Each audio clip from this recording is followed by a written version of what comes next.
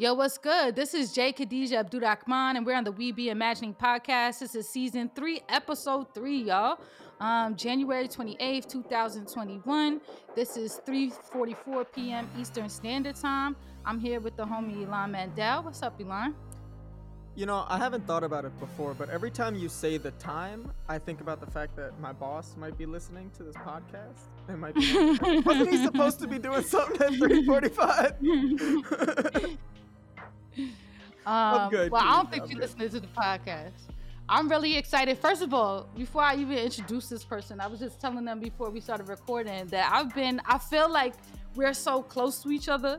You know how like now white people would be like cousins, you know, we find out like somewhere down the line. So I feel like so close to this person. I'm always in their DMs on Twitter. And then I went to invite them and I'm like, fuck, I don't know their name. But this is Alejandro. Actually, Alejandro, I'm not going to mess up your last name. Could you please say your last name for me?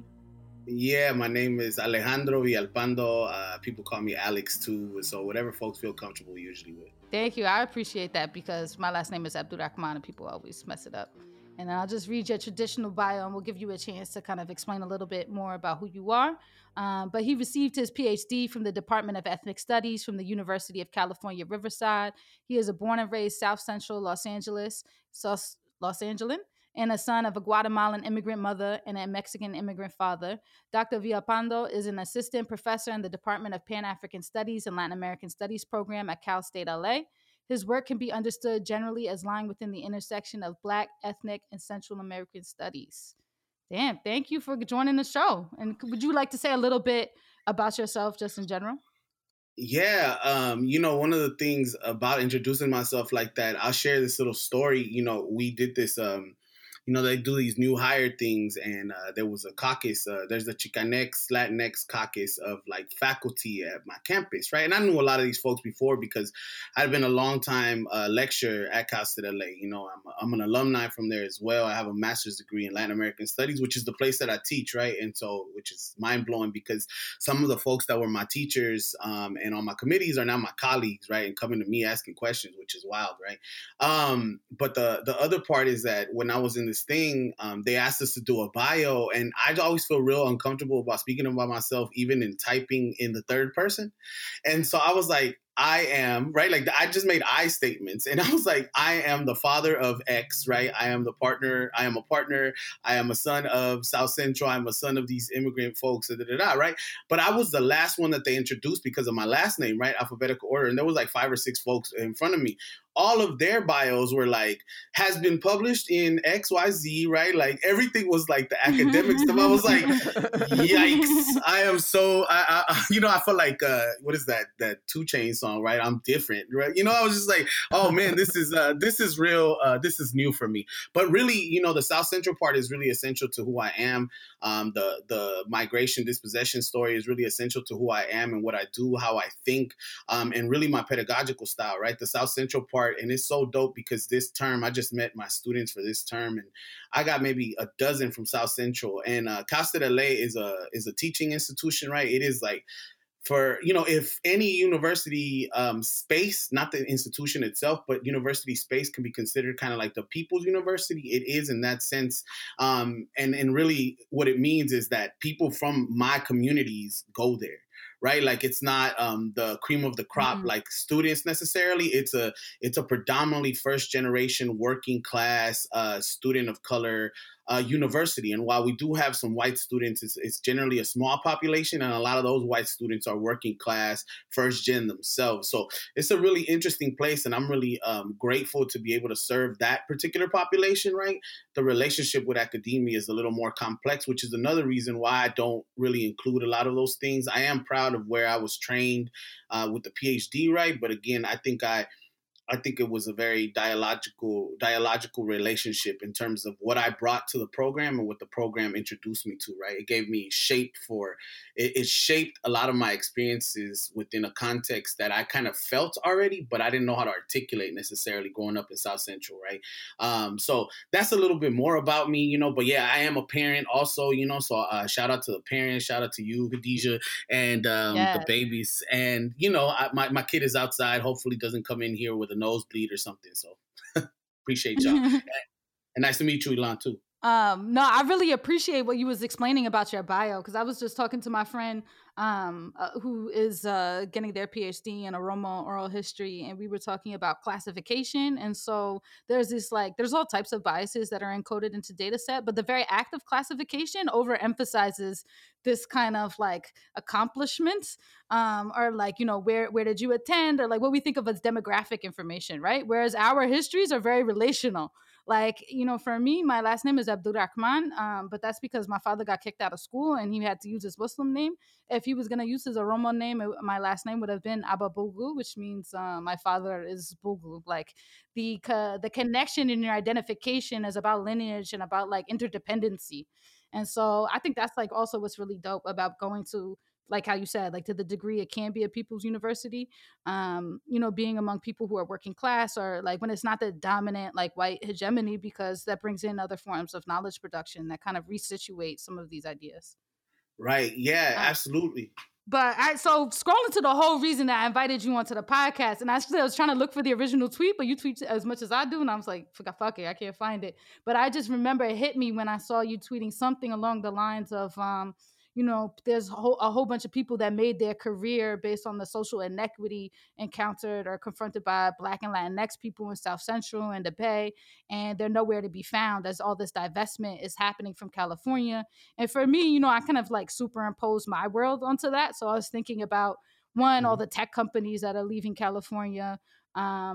And you know, in our field we see so many people who, like, the big thing is to come up critiquing the tech, not just critiquing the tech companies, but making like books and becoming famous talking about social inequity, and then going to work for those very same companies. Like I just seen Mhm. the author of Uberland is going to go work at Uber, and that's such a, like a canonical example. um and it just, I don't know. I was like really curious to hear your reflections on this, not just because it's about like selling out and opportunism, but also from a social justice angle. I think it represents like, or it presents like interesting challenges. Because on one level, if you're trying to get rid of gentrification, it might feel like, oh, yay, the gentrifiers are leaving.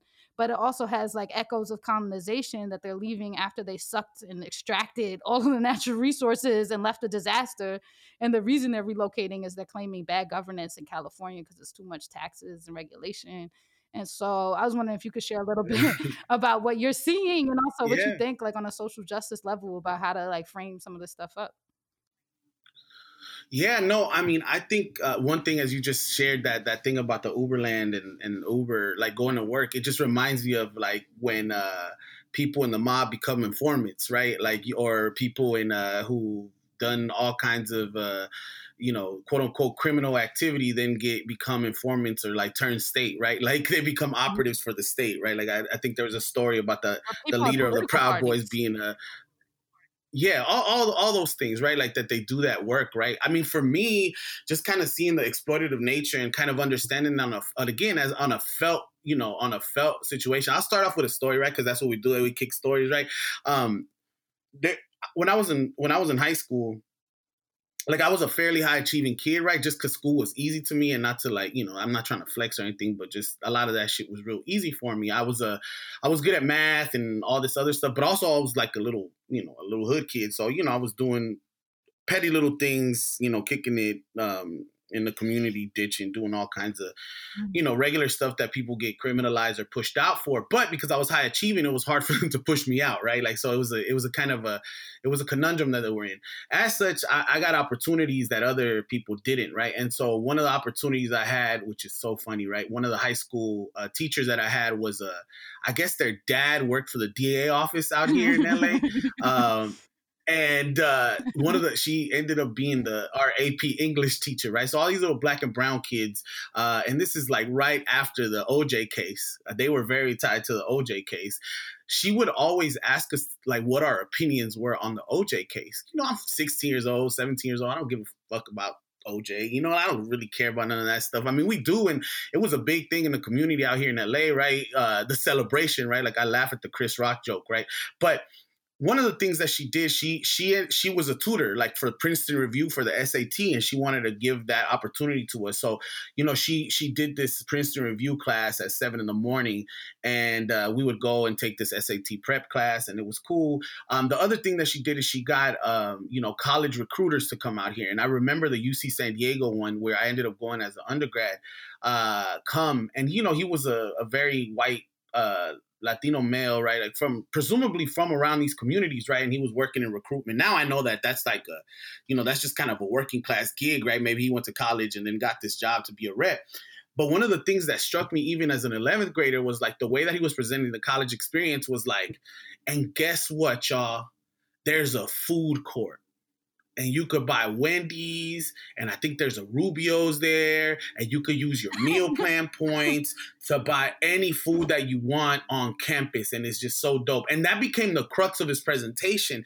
And I remember sitting there and be like, my man, did you just come over here talking? Like, we got a Carl's Jr. on the corner right here. I remember just kind of back talking him and being like, what are you doing? Like, why aren't you I was like, at that point, I didn't even know that I was going to go to college for sure, right? I was still trying to figure all that stuff out. That was all pretty new to me, right? Because I was high achieving, I started getting funneled into these different, locations and opportunities. But I just remember thinking, like, yo, you sound like you're from around these areas. Why are you presenting stupid shit like that? Why aren't you trying to get us to get excited about the academics there? I was like, isn't there like a math program? Like, I was reading this brochure that you just put in front of us that this is one of the top engineering schools in the nation. I was like, why are you talking about Rubio's and Wendy's? Like, we don't got a Carl's Jr. in the corner. And so I share that story because it feels like that's what happens when people leave, right? Or like they have to find their way, like in the world, right? But once I've like been in these kind of spaces now as an academic, right? Like I presented at a lot of major conferences. I got friends and, I got friends in low and high places, right? Like, and so some of the stuff that I see, right, is really perturbing, especially because part of the work that I do, the really important work that I do in the community is to support these families who lose loved ones to police terrorism, state-sanctioned violence, right? And to see and be around with these folks and kind of support them on their demands of justice, and then see how people write about these demands, right? And write about kind of what the community is doing or, build careers off of these things, which, it's a complex and vexed kind of condition or situation, but people taking off and like, I don't understand how anyone could write about, let's say, the LAPD violence, right? And I'm not talking about tech specifically, right? But nonetheless, right? Like, if you don't live out here, right? Like, I mean, I do understand on the fundamental level, I know how people can write and research, right? But I don't understand like how it's taken serious, right? I don't understand how you can talk about certain things that you didn't live that are so kind of felt, right? Like that are so, like you can't make the interpretations that someone who lives in these realities grew up in the crosshairs of these things or in certain proximity that others do, you can't write about that in the same way that those folks can. And so being a professor or a quote unquote researcher or even an expert, right? Like in certain things, I'm like, I made a conscious decision for myself. Once I was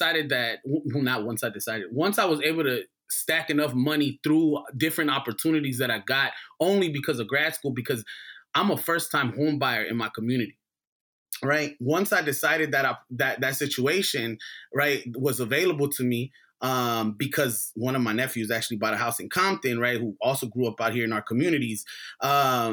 He was like, you should do it, dog. Like, you should do it. There's no reason you can't do it. Like, you're a working professional, et cetera, et cetera. But when that time came to buy a house, I was like, firmly, I'm going to buy a house in my community. Like, I'm not going to look anywhere else. I'm not, and this may not make sense to y'all, but I'm sure that y'all's geography over there is similar or maybe different, right? Like, LA is so sprawling. So I could move maybe 15, 20 minutes away and it's a whole nother world, right? And it's still relatively close to where I'm from, but the schools are different, right? The kind of like culture in these areas is different, but also the cost of living is so much more expensive. So I could have been house broke and got a townhouse in Torrance, for example. Or I could have got the house that I have now, like smack dab in the community that I grew up in.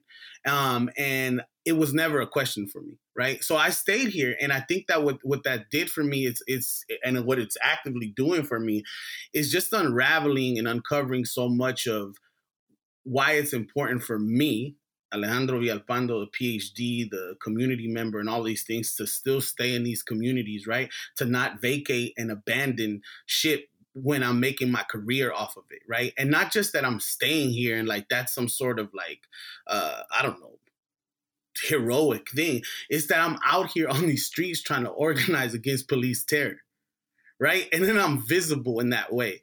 And that stuff continues to be really important. And so when you see these other kind of, industries just kind of usurp, exploit, and extract, I'm just like, I can't ever do that.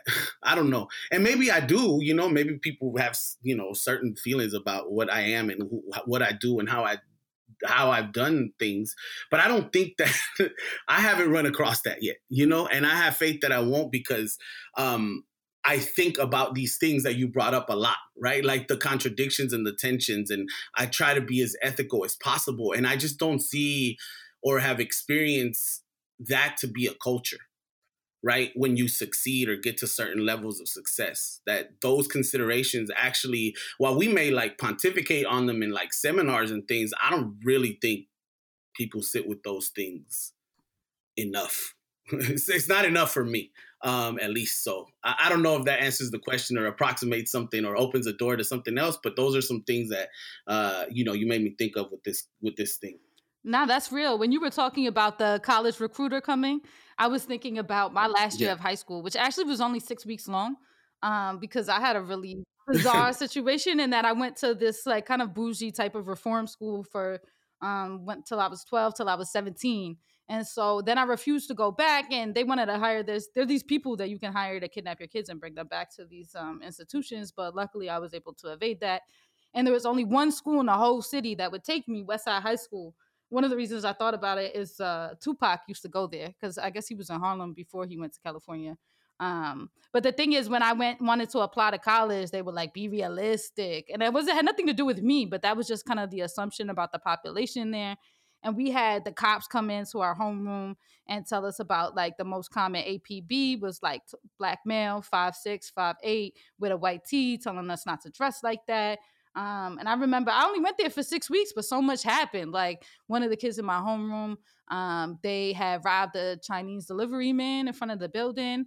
And then even though he was a minor, they printed his full name inside of the newspaper. And that was like a huge discussion around like privacy and consent and like who gets to be seen as a child right when they're at the cusp of, legal adulthood and stuff like that. And the thing is that I learned so much from that experience going to a high school where the majority, the age cutoff was from 17 to 21.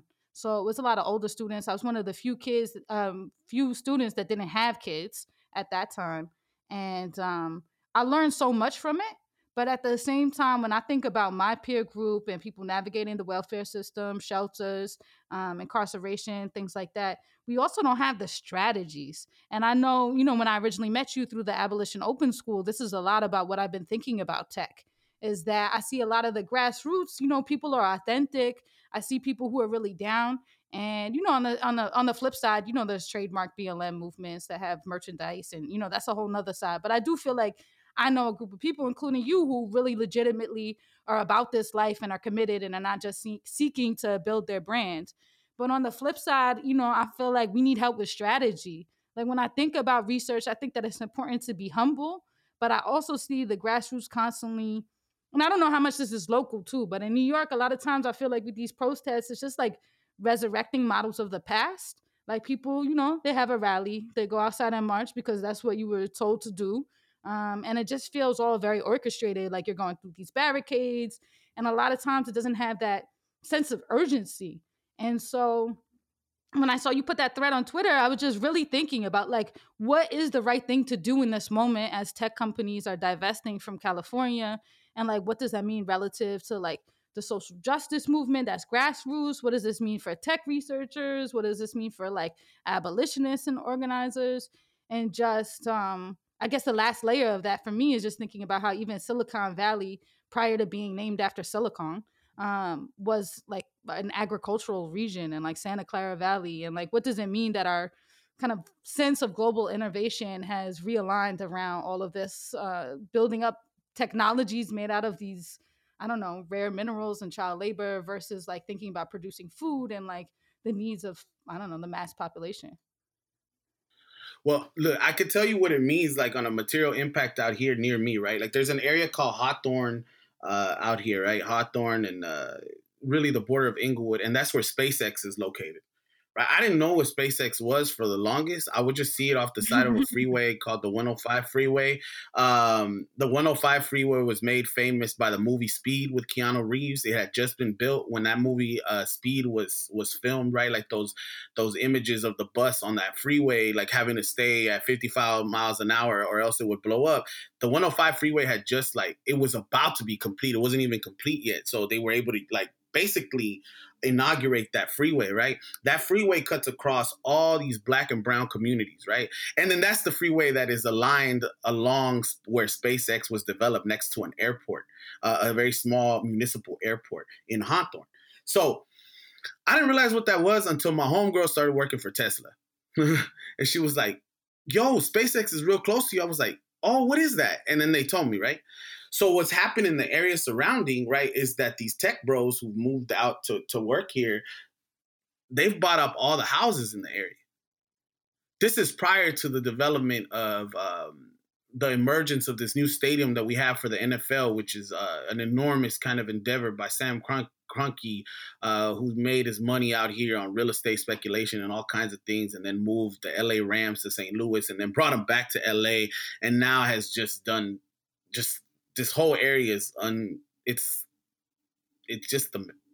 incredible, right? It's fantastic on a basic level.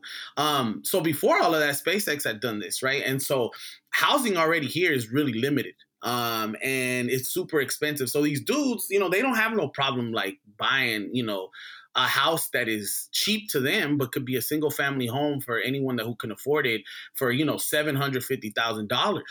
They'll buy it between 3 people and just kind of room there and live on the weekends wherever they need to go. That's exacerbated our situation out here, right? And so the material consequences of that are being seen right now in the COVID pandemic.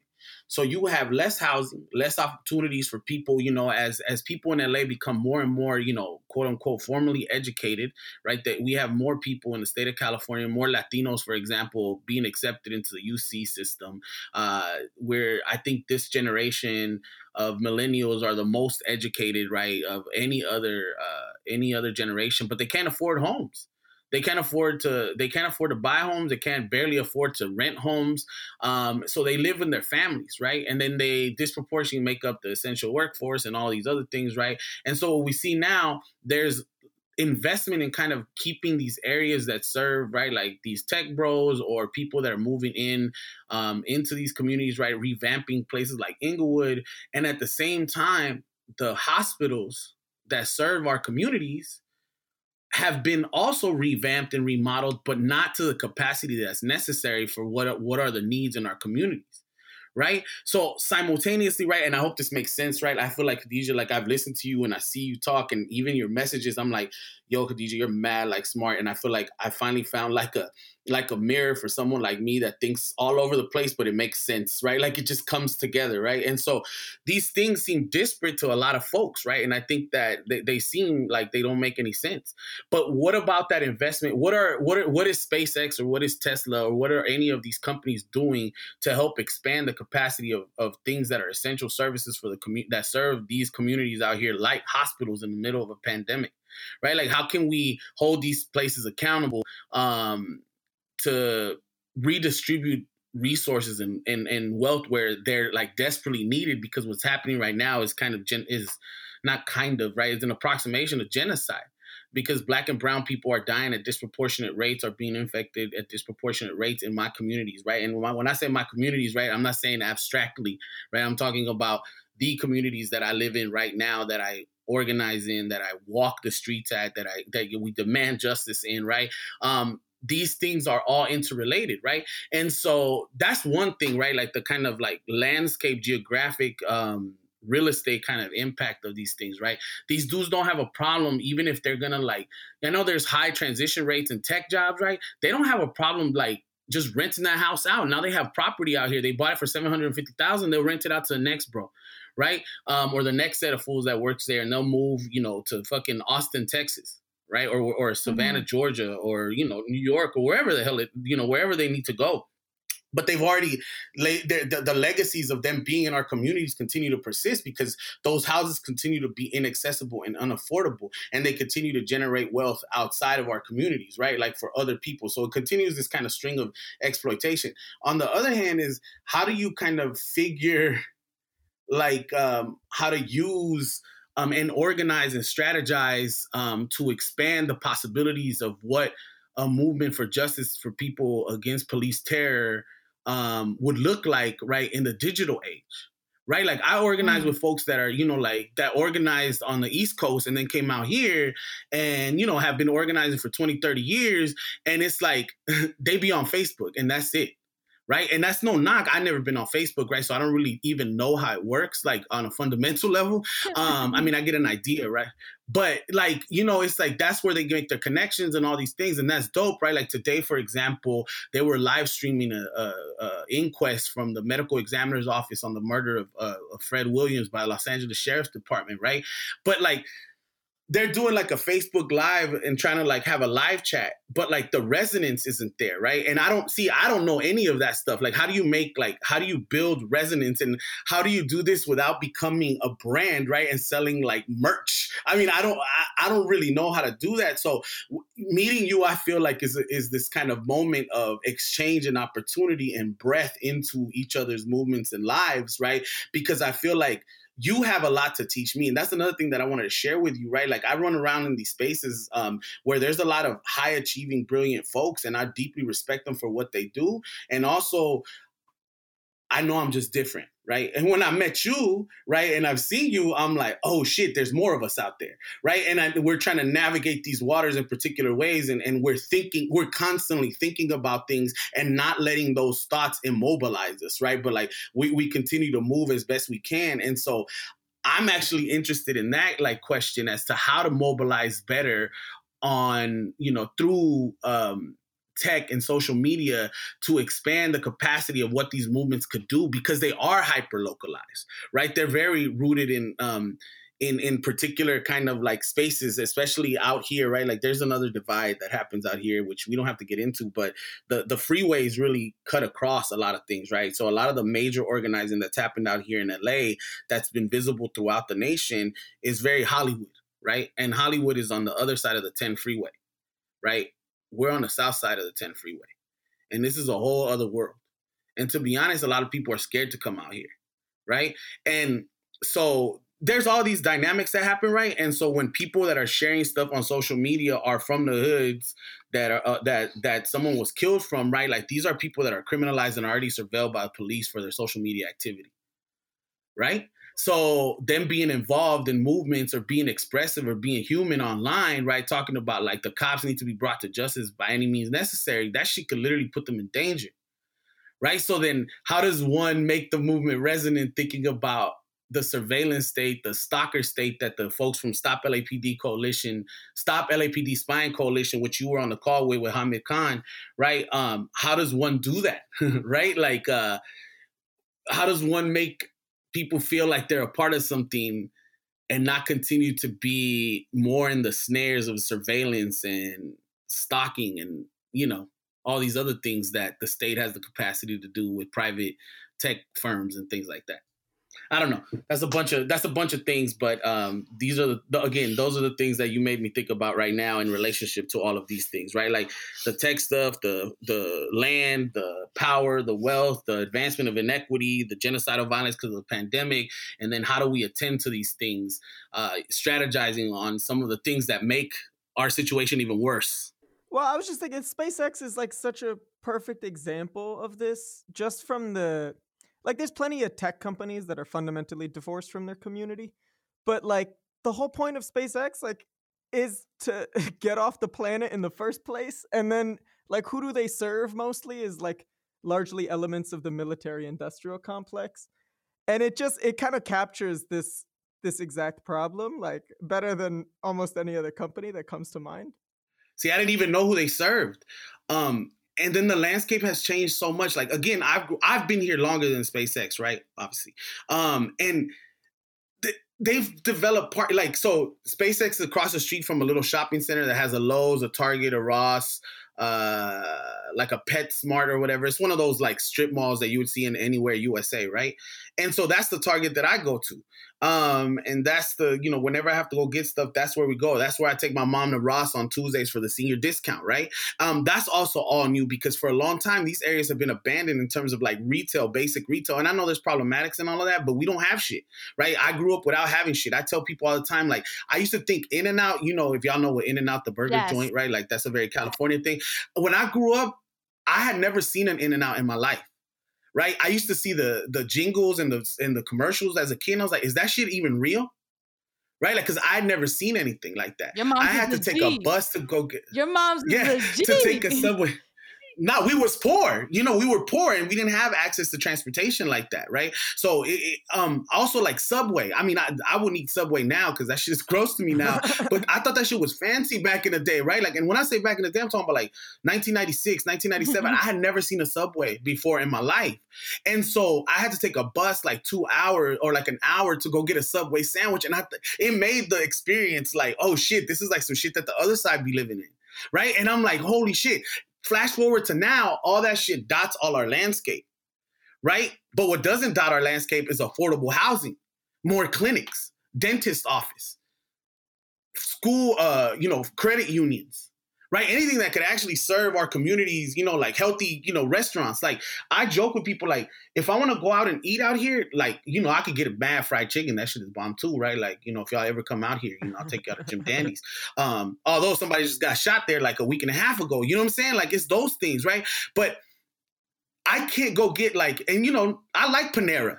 You know what I'm saying? Like I want to fuck with me some soup and salad. I can't go get that if I want that, right? And so these are quintessential existences that I look at something like SpaceX. And as you're telling me this, Ilan, right? Like, I'm like, oh, of course they serve these fools. And so the parking lots, my point about the shopping center also was that these fools have usurped the parking lot. They have their own parking building, but they also have designated spaces in the strip mall. Like all through and it's a big ass strip mall, right? Like they take up most of that parking too. So you see all these fucking Teslas in the hood.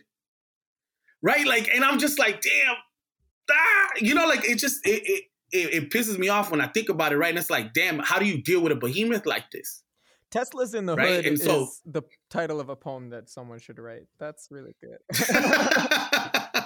Yeah, oh man, and then they come to the park, they come to the park, play basketball, these dudes with no shirt in a park that are like long-standing like sites for like some OG Crip neighborhoods, And I'm just like, there's no way y'all should be here. Like, you are making it really dangerous for a lot of people here in ways that the Crip neighborhoods that are here, the Crip, gangs that are out here never did. And so, there's just so many things. Well, there's no curiosity and there's no respect. I mean, maybe it comes that part first, right? There's no respect and therefore no curiosity. Because when you're thinking about innovation, it's all connected to consumerism, right? Like I know Bezos wants to have everybody go into space so that, because there's only so much space on the earth that you could keep data centers, that you could have distribution centers to distribute goods. And so if we want to really make our consumerism infinite, we need to start like thinking about other planets, because where are we going to store the shit so we could just keep buying shit? Yep. Yeah. And so many things came to mind when you was talking. And one of them is that like, I know we were talking about before the show with Black Sign Radio and how I did the zine for the, what is it? Andre for the remix featuring Andre Brack from Distributed Blackness. Yeah. And I wrote, Please Steal This Idea. And so, yes. So the thing that I like is that podcasts don't have to be in competition with each other. And so when I was preparing for this, I listened to that Hood Digest episode. Shout out to Hood Digest. I feel like they need to resurrect whatever they're doing. I'm sure it's something important, but I really enjoyed the whole flow of that conversation. And then I started listening to the other episodes and I just really fuck with that hard body. I really learned a lot from it. And, there's just, so I say that to say like, while you were talking, I'm very like disparate in my thoughts, but I think of it almost like a topographical map. Like academia is so strange in the way that it compartmentalizes knowledge. And just, we did one episode last season about agroecology. And when they were explaining to me that in the universities, like in Iowa and stuff, the people would be in the seed department and there'd be a soil department, and those two people don't overlap. And that's like, wow, right? Mm, Like for somebody who's yeah. actually planting some shit, you never be like, well, do you specialize Yeah. in leaves or soil? And then you talk about soil and they're like, why? Like that makes no sense whatsoever, motherfucking ever. Yeah. And I think that there's a Yeah. lot of people like us. And I think that has like Mhm. mixed reviews. Like I'm not exactly sure what that means. Like on one level, I think that I learned. So I feel like half of what I know is from the other baby mothers in the welfare office, like the other people Yep. going through the grind and the struggle. My grandmother, who actually is not my grandmother, I don't know, it's like some third arm once removed or some shit like that. She never went Mhm. past fifth grade, but she taught me so much, and we didn't even speak the same language. But I learned so much from her, and so like I feel very much a product of my environment in that way. But there's this need to kind of connect all the dots because everything has been invisibilized to us. And I think the hard thing thinking about the relationship between the struggle between police violence and the tech stuff and the research, it's not so much about the actual technology. Like when you were talking about how do you disseminate the ideas, like it doesn't have the same resonance. In a way, I think that we're more, and this is Andre Brock's point, is that everybody looks at it from like the black deficit perspective or the digital divide, and they're always worried about, do poor people have enough computers or enough access to technology? Mhm. And we're the real innovators of like technoculture. Like somebody might have digital redlining and not have access to good Wi-Fi, but they're out here making like 4K complex produced videos on TikTok and having like 50,000 views, right? Mhm. But the real thing with technology is kind of not necessarily beginning from the phone or beginning from the function of Facebook Live, but questioning like, how did we even get here? Because the crazy thing about Facebook is that they're creating profiles even if you didn't sign up no more. And this was like years ago that they was having shadow profiles. Like, how do we even disengage? And I think that's the scary thing about trying to be ethical in this moment. Because I just have a confession is that like I have I ever taken money from a tech company? The only time I ever was indirectly was from the AI ethics conference that we did, where I think the people who paid me got some money from Facebook, but I've never worked for a tech company or anything like that. And I wouldn't necessarily be like, if you were just asking me, like I wouldn't be motivated to sell out. But I'll say like around the situation in Ethiopia, and I was working on a story then, I was posting on Twitter because we were, while in the middle of me working on that story, it evolved into war. And I was seeing the role that like social Yeah. media played and amplifying mis and disinformation. And also like so much of the tech research is US centric or maybe a little bit of the EU, but nobody really knows about like locally, how do you locally situate mis and disinformation, or the fact that Ethiopia and I think like 5 other countries in Africa are Huawei Safe Cities, which is this Chinese company that sets up the government with like facial recognition cameras. Like they just create all this Mhm. infrastructure to create digital surveillance, even when like in countries like Ethiopia, they're still rolling blackouts, and also the government for various authoritarian reasons will do information blackouts, but this infrastructure is still able to persist. And I'm writing about this on Twitter, and a big tech company approached me.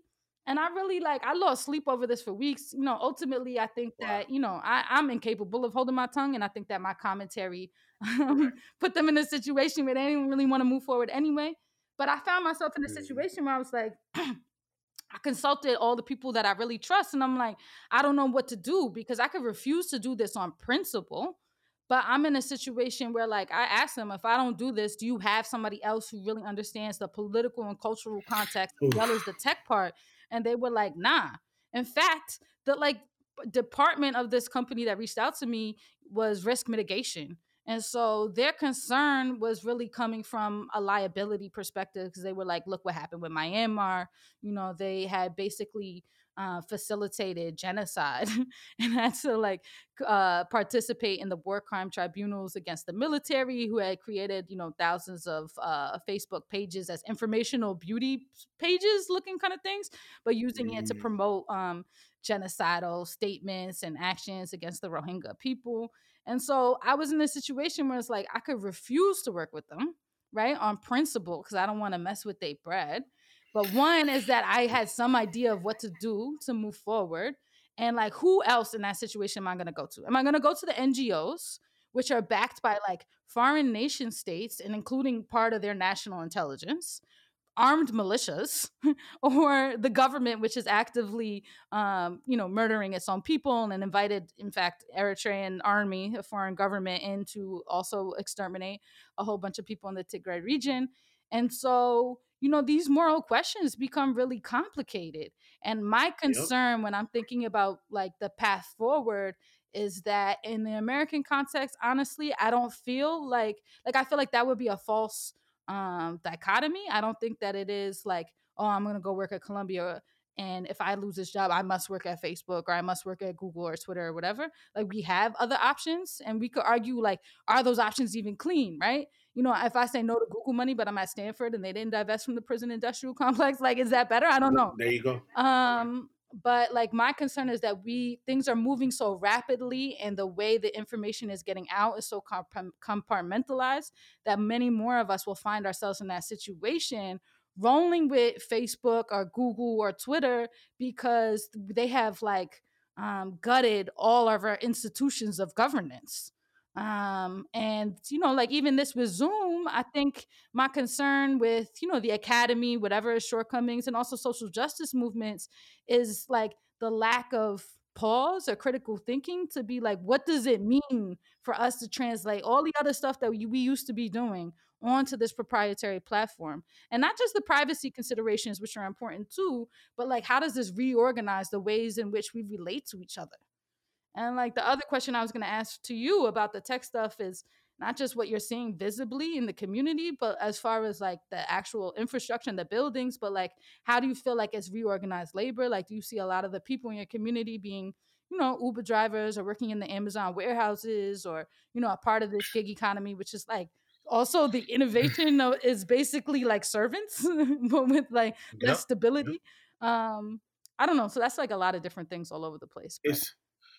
Well, the first thing, because just to jump off like the beginning where you said like steal this, right? And then the kind of contradictions that arise in working anywhere in the United States. I mean, we're in the belly of empire, right? So like, I really like that you say that and are upfront in terms of like, what money is clean in this country, right? Like none of it is, right? Like, I mean, nothing is clean out here, right? And so, but the ethical dilemmas persist, right? Or like how to do these things. For the longest, I was trying to not be... I mean, I still struggle with this, right? I want to say, let me pick how I'm going to say this. Like, we have a saying like, hablo sin pelos en la lengua, which means we don't speak with hairs on our tongue, so things don't get caught in them.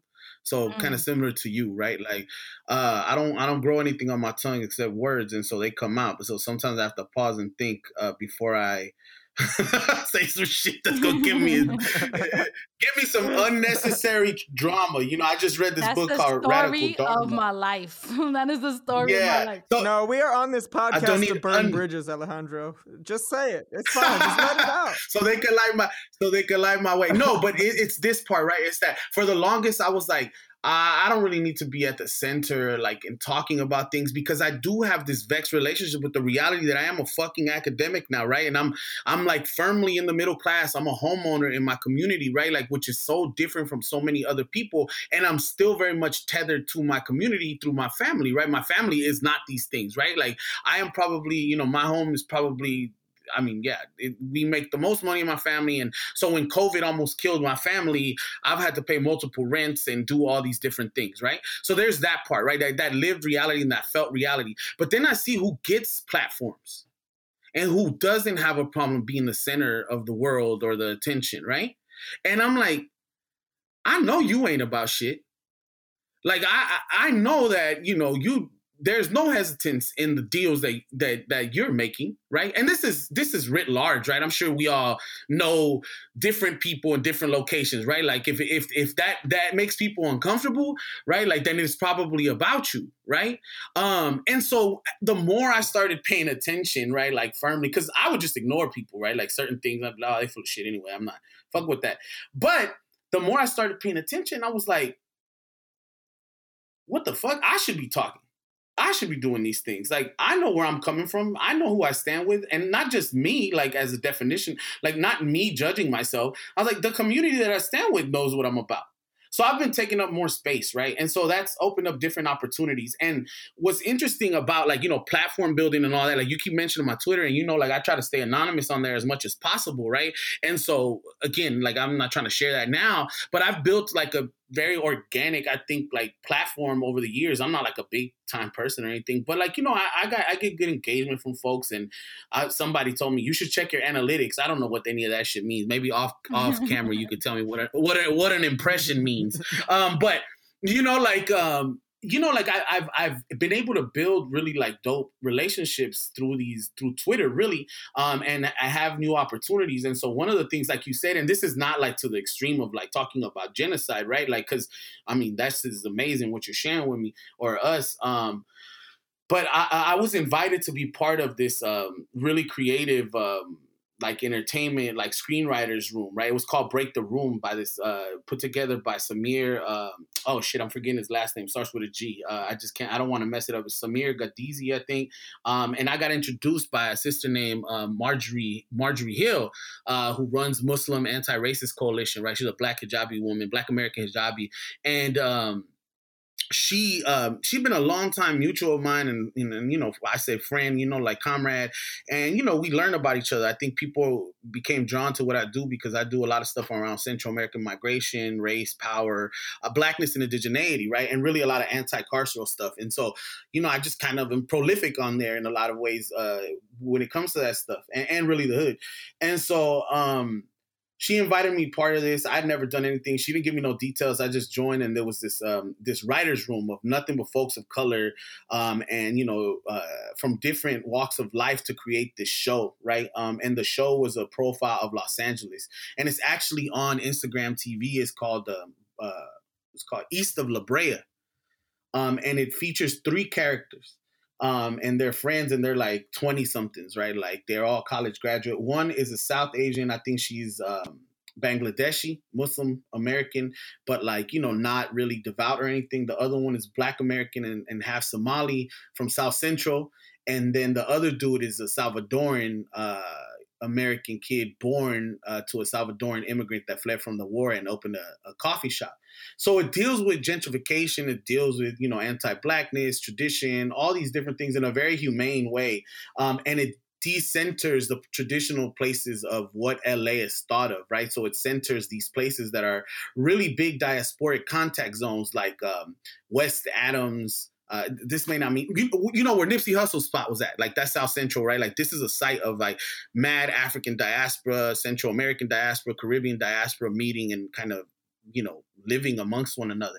And so I was able to craft and shape a lot of the story of the Central American character. Now, that may not seem like a big deal to a lot of people, right? But it is a big deal because most people, most Latinx characters tend to be either Mexican or Puerto Rican or maybe Cuban, right, on TV. Central Americans, while they make up collectively the third largest Latinx population in the United States, rarely get any like multi-dimensional representation. So that was an opportunity that arose through this, right? And I was like, well, I trusted who invited me to the project because I had built a relationship. I knew that it wasn't about to be like for the white gaze, right? It was for us, by us kind of thing, right? But then they had to go and get funding. And so I started meeting the funders and the people that were going to publish or whatever, or produce this thing. And, they were all white. And so, they were like the kind that were like, oh, this is really cool. That character really developed. We'd like to pick your brain. But, they don't want to pick your brain as much when they know you have a PhD. What's right? Pick your brain is the most violent. I know. The most violent one. Right. Like, because I think they knew that I would know that I'm going to ask for money if you're going to pick my brain, right? It's not like I come off as this hood person, that's maybe sharp or whatever, but you can't tell where I got sharp from. And then I dropped the bomb that, oh, I'm a professor and a PhD. And it's like, oh, shit. So then I don't become as like, objectified to some degree, maybe to some degree, but I feel the shift, right? And so, but the thing is, that experience actually lent itself to what you're talking about, right? Like more of that question of like, why not me? Who else, right? And not in this like self-centered, egotistical way, right? Because I've been this person for 20 something years. As I was preparing and thinking and reflecting on what we were going to talk about, I was like, well, who the fuck am I? Right? Like I always ask myself that. I'm like, I am who the fuck I am, right? Like I've been who the fuck I am, and I'm gonna be who the fuck I'm gonna be, right? Like it's just that, and so it's thankfully, you know, I've been able to keep that essence of who I am, and so in that essence, I have a deep sense of ethics and a desire to help. And I'll close with this little story, right? Like my mom saw me on the news. I was recently interviewed at one of our actions for Spanish language media, which is another major part of what I'm doing in the movement on the streets, is that whenever there's Spanish language media reporting on these things, because it's notoriously racist and bad, right? I make sure that I'm the person that they're interviewing because I speak Spanish, right? And so I did a couple interviews in the last week and a half, and they opened up local Spanish language media, and my mom and my dad saw it. And one of the things my mom said is like, you know, I came from Guatemala and I saw people organized in the Revolutionary War and all of that stuff, right? And some of them were our family members, and they were non-Indian folks, non-Indigenous people, right? And so they're like, you know, I saw a lot of these people come through the house and all of these things, and you know, ultimately, they were all right after the genocide.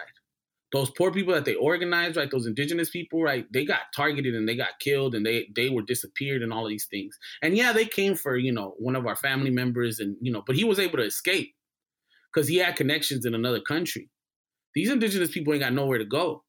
And she's like, you know, so I always think of movement work. This is my mom talking. She was like, everybody's full of shit in my experience. And I know because I've seen it in Guatemala and I've seen it here in the United States. And she's like, but you, and this was like, you know, I mean, you know, as kids of immigrants, you know, how hard to get these affirmations are from our parents. But she was like, with you, it feels like the contrary. I've seen you all your life be like this. And on the contrary, it usually costs you money. You're not getting anything from it. And I was like, because I had just told her how I just had delivered, like I had just went and bought like 5 or 6 pizzas for the comrades down in downtown doing an action I couldn't stay at. And I was like, I'm gonna just roll by and give y'all some food and, you know, take some napkins and some paper towels for y'all as y'all post up, you know, because they were anticipating there might be some fascists out there. And so they had to be confronted, right? So I had just told my mom that, and she was like, on the contrary, it costs you pizza money. She's like, and I've always seen you do that. And so because of that recognition, right, because of that affirmation, like you're saying, right, like what you said, Khadija, about like you've gotten stuff from like you've learned as much from baby mamas and people navigating the system than you have from other stuff, right? Like from other more like traditional sources of learning, what we think about in the Western sense, right? That kind of thing, right? That recognition to me was like an affirmation that now that I'm taking up more space, right? Like I'm doing it the right way because my parents ain't talking shit about me, you know? And like people are hearing me and other people are saying like, damn, I saw you on the news.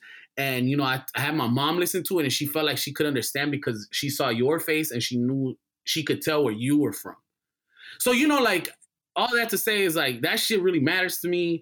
I try to be as authentic as possible. And I try to always entertain, you know, these questions of ethics and what I'm going to do. And so if I ever take, you know, money that is like extremely vexed, which I don't know if I would, right? But if I did, it would come back here, right? Like not for me, it wouldn't go sit and, you know, thankfully I have a good job where I don't need to hoard money, right? So it would be redistributed to these transnational mutual aid things that, you know, social media has allowed us to do, right? Like to help our people when the floods destroy entire indigenous and Afro-indigenous communities, right?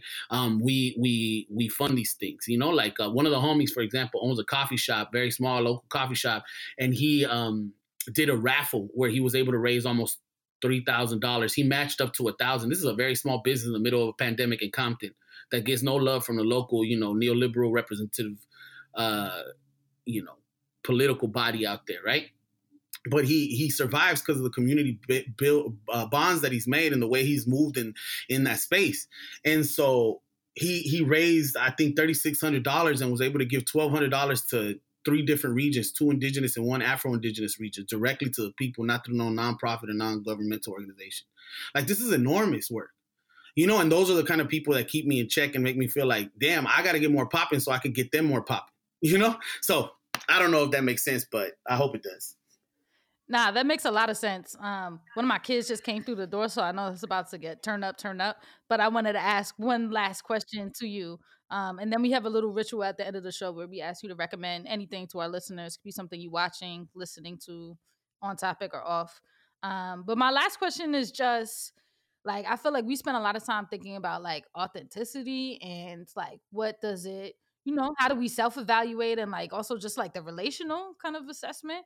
But something I think about a lot too is the strategy, which maybe is related, but I just also like my whole thing with the movement is that like I literally think about movement as like moving, like getting somewhere. And sometimes I feel a level of frustration that we are, there's an importance of ritual, but if we getting into the streets and our goal is to actually like displace these institutions that are terrorizing and decimating our communities, like I actually want to succeed in that goal. um Even if it's not overnight. And I'm just like, I don't know, like I think that's part of the question about expertise, to the degree that's even a helpful term. But like maybe we could resituate it in thinking about like elders in our community and stuff like that. But like, I don't know, I guess like to all of that to say, like, what are your thoughts on strategy as it relates to kind of what you've been studying and thinking about, and the relationship to the movement, so we're not just in repetition. Yeah. So one of the things, right, or more specific and hyper localized, is the work that I've been doing when I'm out in the community is speaking Spanish. Now that may sound silly to some folks, right? But it is to kind of attend to build that bridge and fill in that gap of the kinds of, to your point of misinformation or disinformation, right? Like, I think that me being interviewed and kind of taking up space in Spanish, using kind of my expertise in abolition, right? Like my expertise in anti-carceral politics, my expertise in anti-authoritarian, like dreaming, right? Is really a powerful location to kind of build, right? Because I want to invite elders into this, right? So one of our actions in the summer was in Compton, right? After they shot and killed Andres Guardado, which is an 18-year-old Salvadoran kid, right? And I was able to, I've been out on the streets supporting his family for a long time. His father is, I deeply care about his father and his mom and his sister and his uncle and, his cousins who just kept his name alive and just keep fighting, right? Like, these people fled a civil war in El Salvador, right? And they came over here and lost their kid to state terror, right? And state violence. Like, they executed him, right? There's talks that the cop that shot him was chasing ink, trying to join a deputy clique in Compton. And that he put him on his knees and shot him in the back, right? And so that shit broke me in general, right? And so it just moved me, to be part of this, right? And it happened down the street from our community and from where I live and where my nephews live, right? So it could have been me, it could have been my nephews, And I'm not saying that shit abstractly, right? Like, it literally can, right? Like, these are my kind of people. He looked like he could have been my nephew and my family. But one of the things that broke me was his aunt said that his family fled the war, right? In one of the write-ups, in one of the early marches. And then another thing that broke me was that his mom or his dad were interviewed in some space where they said that he had just bought a new car and that he had just gotten that job where he was working at a security, like part-time, as his second job to pay the car that he bought. And so while that may not seem like a big, like, it wasn't a big part of the story, right? Like, it's something that I'm sure a lot of people forgot. But because there's a familiarity, right? Like a cultural familiarity, right? Well, I didn't know his family at that time, but I was like, I know how proud his family was when he bought that car. I know the text of the car, of the pictures of the car they probably sent to the rest of the family. Mira, tal y tal el Andresito compró, compró ese carrito, y agarró todo su trabajito, blah, blah, blah, blah. What I just said was like, look, little Andres bought this car, he got another job, he's working really hard, he's succeeding, et cetera, et cetera. He graduated high school, all these things that are major things out here in the hood. And so when I heard those stories, like, they really captivated me. And so at one of our actions, I spoke. So they put me on blast. And I don't usually like to speak at these actions, right? But that's the story that I told. And you could tell people were just completely moved from that, right? Because to your point, it wasn't like me, the quote unquote, like, career activist. It was a community member and the academic who writes these stories, who thinks these stories, who sits with these stories, who can pluck out this kind of seemingly trivial conversation or comment, and the people that hear that are going to hear a different relationship to this, like, this person and this story and this family who we're fighting for, right? And I'm doing it in Spanish too. So it's inviting the elders to kind of understand and recognize what's happening, right? And so then at another action, same spot, another elder comes up to me. He's probably like 60, he's from Mexico, he has a camera, and I'm looking at him kind of suspect, right? I'm like, who is this trying to film me? But then he kind of tells me, hey, you know, I have my own like video blog, you know, like, you know, I'm trying to get it off the, you know, whatever, off the ground. But he told me, he was like, it's so good to see all the young people out, because I've been waiting for y'all for 30 years since I came to this country. He's like, I've been anti-police all my life since I was in Mexico. He's like, I've been waiting for y'all.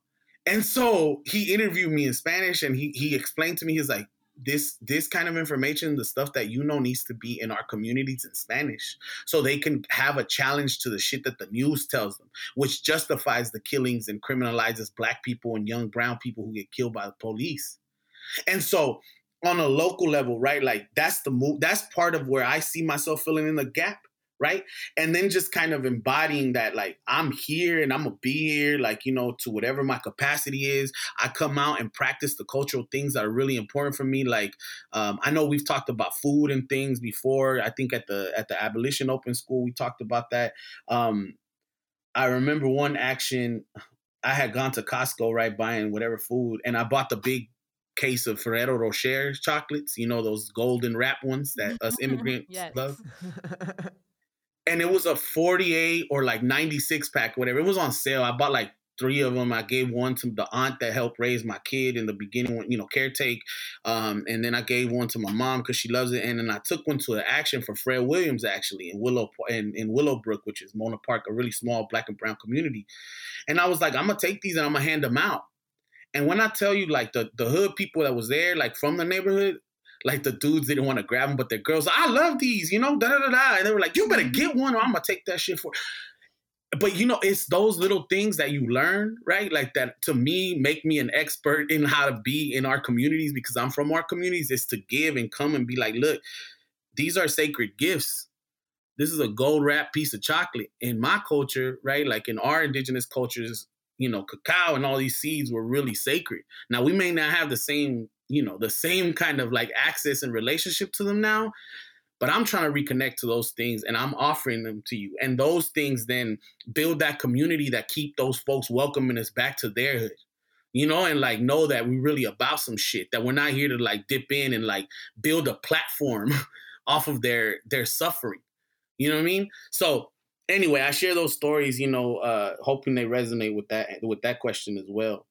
I really appreciated hearing them. I think that there's this process where a lot of activism has been subsumed by certain like segments of academia in ways that are like dangerous and bad and unhelpful. And it's really nice to hear an academic who understands that it's rooted in the community, right? Or like rooted in labor, or rooted in like what people truly believe, rather than activism as a kind of exercise in self-promotion, or, you know, a route to a publication or whatever that might be.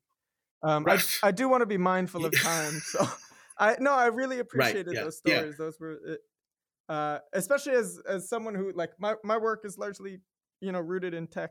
So we do have this closing ritual. So is there something that you've been reading recently, watching it, you know, listening to, again, on topic or off, that you want to share with the audience? Yeah, so I mean, I've been really into this artist that I just heard. Like, so I'm not gonna lie, you know, I love the show This Is Us. I know it's terrible, you know, but I'm able to, like, there's some things that are terrible, and there's some things that are really wonderful. I hate that show so much. Okay. Well, see, this reframes the entire conversation we just had over the last hour. All right, I'm gonna just dip early. This is not about the show. This is not about the show. See, this delegitimizes everything. I know. It's so feel good porn. I know. It's god awful. Listen. This is what you were saying. The hair is growing on your tongue, right? You're like, oh no, I said the wrong thing. There you go. I was gonna say that. Nah, see, look, and now the bridges are burning and they're lighting up my future. Nah, it's the death of the dad thing for me, because my nephew died and left his kids around the same age. So that's the story that really like grip me. You know, I know the other, you know, I'm smart enough to know all the other bullshit about it, right? But the point is, they played this song by this artist. Her name is Joy Oladokun, and I'm probably butchering her name. But I've been really into her music. It's really powerful and beautiful. And apparently she grew up in Nashville in a predominantly white community. And so a lot of her music is really resonant and kind of reflective and introspective about her upbringing. She calls herself the Trap Tracy Chapman. And that's pretty appropriate. And so a lot of her music is, it's really deep. You know, she has a song called I See America, Breathe Again, The Mighty Die Young. She's pretty dope. Her last name is Oladokun. So folks should peep her out. I mean, I don't know her or anything, you know, I'm just shouting her out, and, you know, I hope she blows up because I really like her voice and how she sings with power. And yeah. All right, that's like a good recovery. I mean, now you putting in like things, grieving loss. You switched to he's definitely made that excuse before, right? Sorry, not excuse. I didn't mean it like that. But like, you had to justify your preferences in the past. Nah, well, that's why I said I know. Y'all heard me. You were ready with the y'all heard me when I said I know. Nah, but something happens to prison abolitionists, because I remember I seen this webinar. You know, I don't go to a lot of webinars, but I went to this webinar with Ruth Wilson and Gilmore and Miriam Kaba. And Miriam Kaba was going on and on about the Gilmore Girls. And I was like, girl, I hate that show. I was like, no. I've never seen that. No, and she asked Gilmore something about it, and she was like, no, I have not watched the Gilmore Girls. And I was like, yes.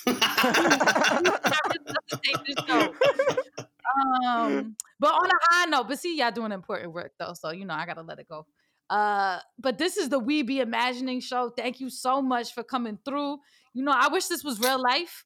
And I could give you some gold wrap chocolate and stuff. Maybe not the 96 pack. I let my Costco membership expire, but, you know, something small. I got it through the homie though. But what did I want to say is, do you want to shout anything out? I know you like Secret on Twitter, but is there anything else that you want to shout out? You know, some work, Abolition Open School. Yeah, the Abolition Open School. I'm a co-organizer of the Abolition Open School, which is a conglomeration and connection network of both Cal State University system faculty and UC, University of California faculty, to try to build towards expanding and making more resonant the ideas around abolition, but really ultimately with the goal to get cops off campus, right? And to do everything that's incumbent with abolition, right? Build alongside better ways to be in practice, right? And I think the ultimate dream is to kind of attend to the carceral practices that exist beyond the embodiment of the cop, right? And so to build healthier, more community engaged and community responsive campuses. And so that's some of the work that I do. Also, people can peep me out on Instagram. I run a Instagram, which I'm very poor at, but it's CentAm Studies. And so it's a curation of what I envision as Central American studies. So it's a lot of academic articles, but, you know, sometimes like podcasts and art and poetry from local Central American folks from the diaspora throughout the nation. And so I think that stuff is fun, you know, and you see some of the videos of the work that, you know, the community work that we've done also. And but yeah, if you're interested in books, grad students really gravitate towards that because there's not really a lot of Central American studies scholars throughout the nation. So I get a lot of support and engagement when it comes to young folks on there. So it's CentAm Studies on Instagram. So CentAm Studies. So those are two things that I'd plug.